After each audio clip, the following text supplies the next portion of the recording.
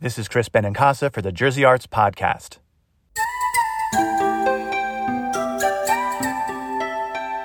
This Thursday, February 10th, powerhouse vocalist Miss Lisa Fischer will perform an evening of love songs at South Orange Performing Arts Center.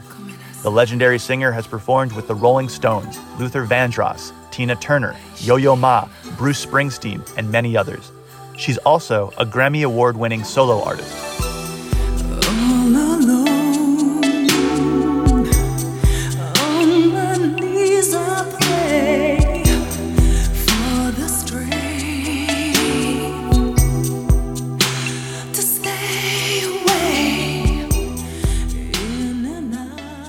We recently spoke with Miss Lisa Fischer about her special Valentine's Day concert, what it's like to be one of the most in-demand singers in the world, and how she creates music that heals but still rocks the house.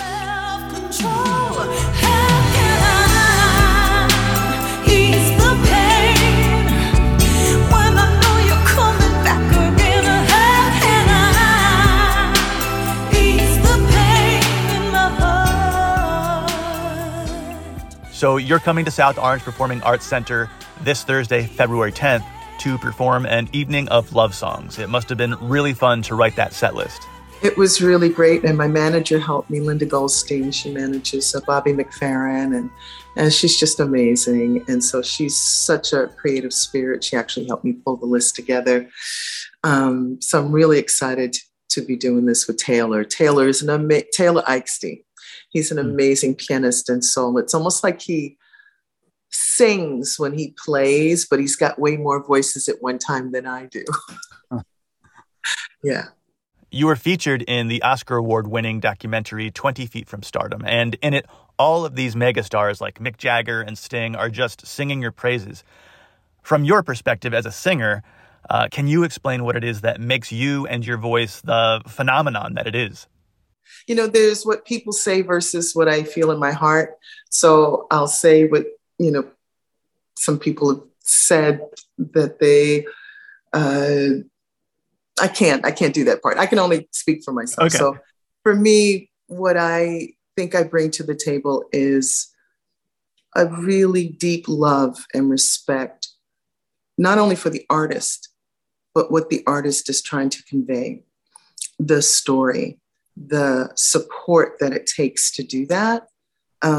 Nothing else is more important than wrapping the gift and giving it to the audience, because the audience is what it's all about, and, there's so many things that, a lot of artists have to think about, that the one thing you don't want them to think about is if someone has their back or not.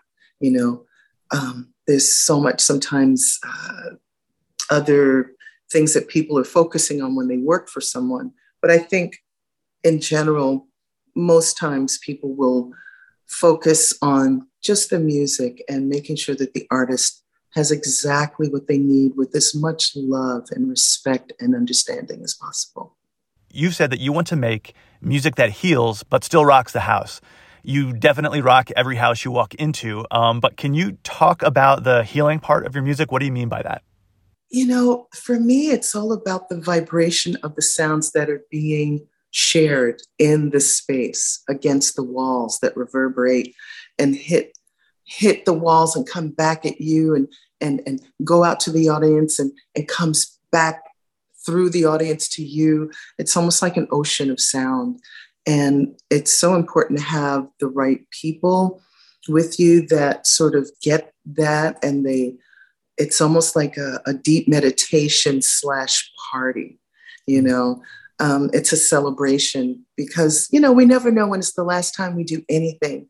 And so when we do something in this moment, we want to make that moment as pregnant and as long as possible. And the way to do that for me is to really be in that moment, to just only think about that one thing, which has a lot of, spices and sprinkles on top. To me, that's like prayer, and it's healing for me to be able to sing to people. It's like during the first part of the lockdown in 2020, I found myself being so depressed that I wasn't able to go out and sing. And even though I knew it was important to my well-being, you don't realize it as deeply until you don't have it. And so it just gave me another layer of just sincere appreciation to be able to get out there and to sing for people. It just, I live for it. It's, whether it's on the stage or if it's in a recording studio, if it's in a church, it doesn't matter. It's the energy that's within you and the heart that you give when you give it back out into the air, How did you first discover that you were a singer? When did you know? I think it sort of captured me. It was always around the house. My parents sang, my grandparents sang, my uncles sang.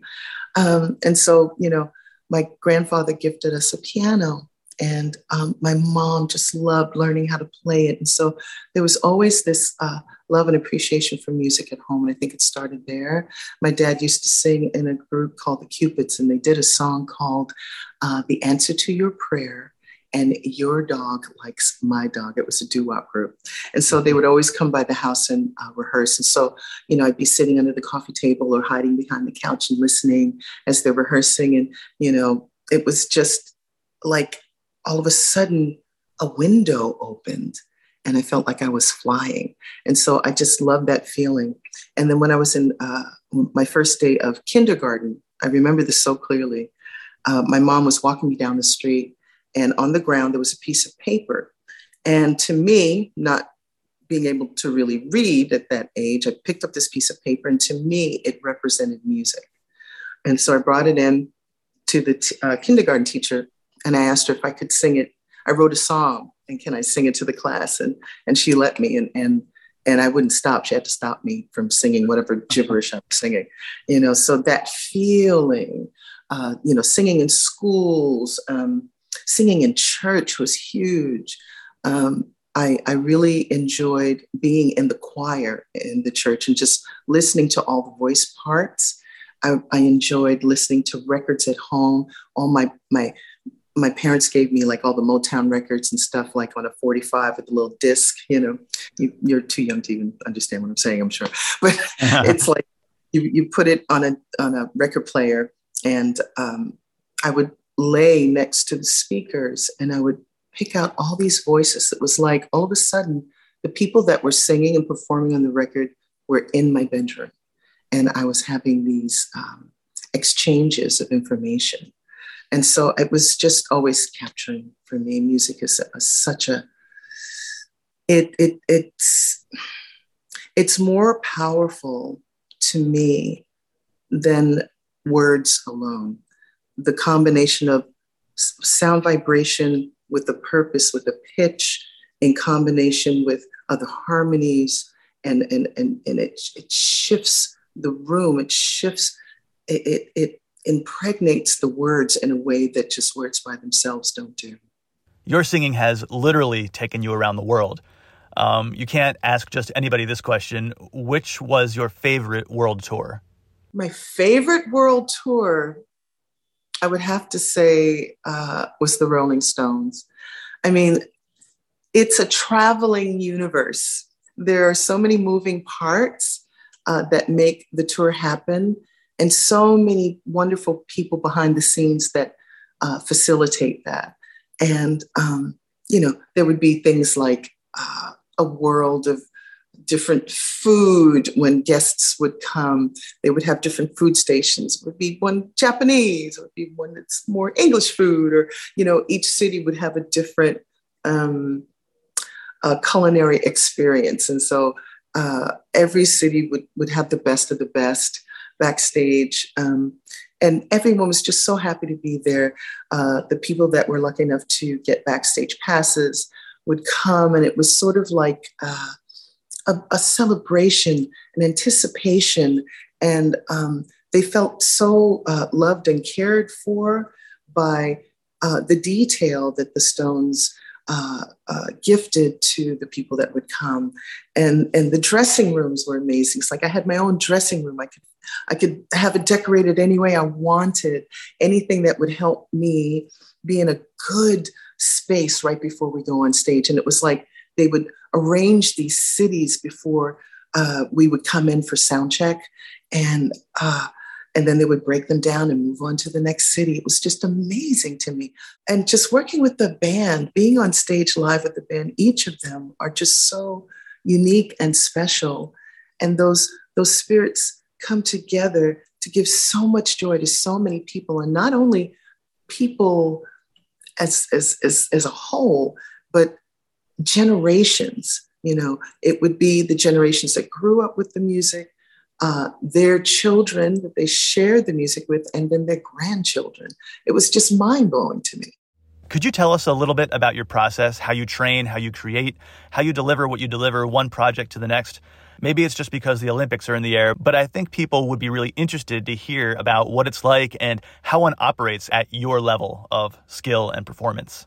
It's interesting. It varies. I think the basic training prior to all that is, just trying to sing as healthily as possible, going to your lessons, finding the right teacher, making sure that you have a recording of your lessons so that when you're traveling, you have your teacher with you, so that you can warm up before a show and do the warm down after a show. The things you shouldn't eat and the things you should eat, the things you should drink and the things you shouldn't drink, hydrating, traveling, figuring out how to travel and stay hydrated, especially now. Having to wear a mask is really difficult. But it still has to be something in the mind, really hydrating days before and making sure that you have the moisture in your throat to not get dried out or to harm your throat. Warming up before the show, breathing exercises. So those are kind of like just the main things. That's kind of like a given. And then once you figure out what the assignment is, if you're working for someone and they're asking to sing a particular note a particular way or a phrase a particular way, really truly understanding the lyric and their intention, understanding the colors and sounds that they're using against the music and the instruments that they're using. Also switching and changing your sound when you're singing with a particular artist between men and women. Guys have a different tone usually. And so I have to sort of shift and shape and find the right color for not only their voice, but also the instrumentation that they're using. It really has a lot to do with what is being asked of you. A lot of times it's a precision kind of vocal. Sometimes it's a rangy kind of vocal. Sometimes it's a heartfelt vocal. Sometimes they're just experiments and you just, don't care about making a mistake, because sometimes those mistakes end up being these beautiful things that never happen again. And so just trying to free my mind up to do those things has always been difficult because I'm so precision oriented, But yeah, it's every time I walk into a situation where I have to sing, I'm like a 2-year-old. It's Christmas every single time because I never know what's going to be asked. Like, can I do this? Oh my God, can I do this? And then if I do it, it just makes me go, I got the job done. All right, so you've got a bunch of tour dates coming up, and your special Evening of Love Songs concert is this Thursday at South Orange Performing Arts Center. What can your audience expect to experience? A very intimate, sort of hand-holding and personal interpretations of the songs that we've chosen. So Amazing will be one of them.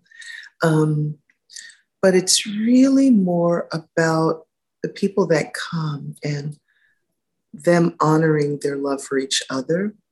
And so it's like we're opening the gateway for them to live in the stories of these songs and to honor their love for each other. That's really the whole purpose of it. Miss Lisa Fischer, thank you so much for doing the podcast. It's my honor. Thank you, Christopher. I appreciate it. Miss Lisa Fischer will perform an evening of love songs this Thursday, February 10th at South Orange Performing Arts Center. For more information and tickets, go to SOPACNOW, that's SOPAC now.org/events.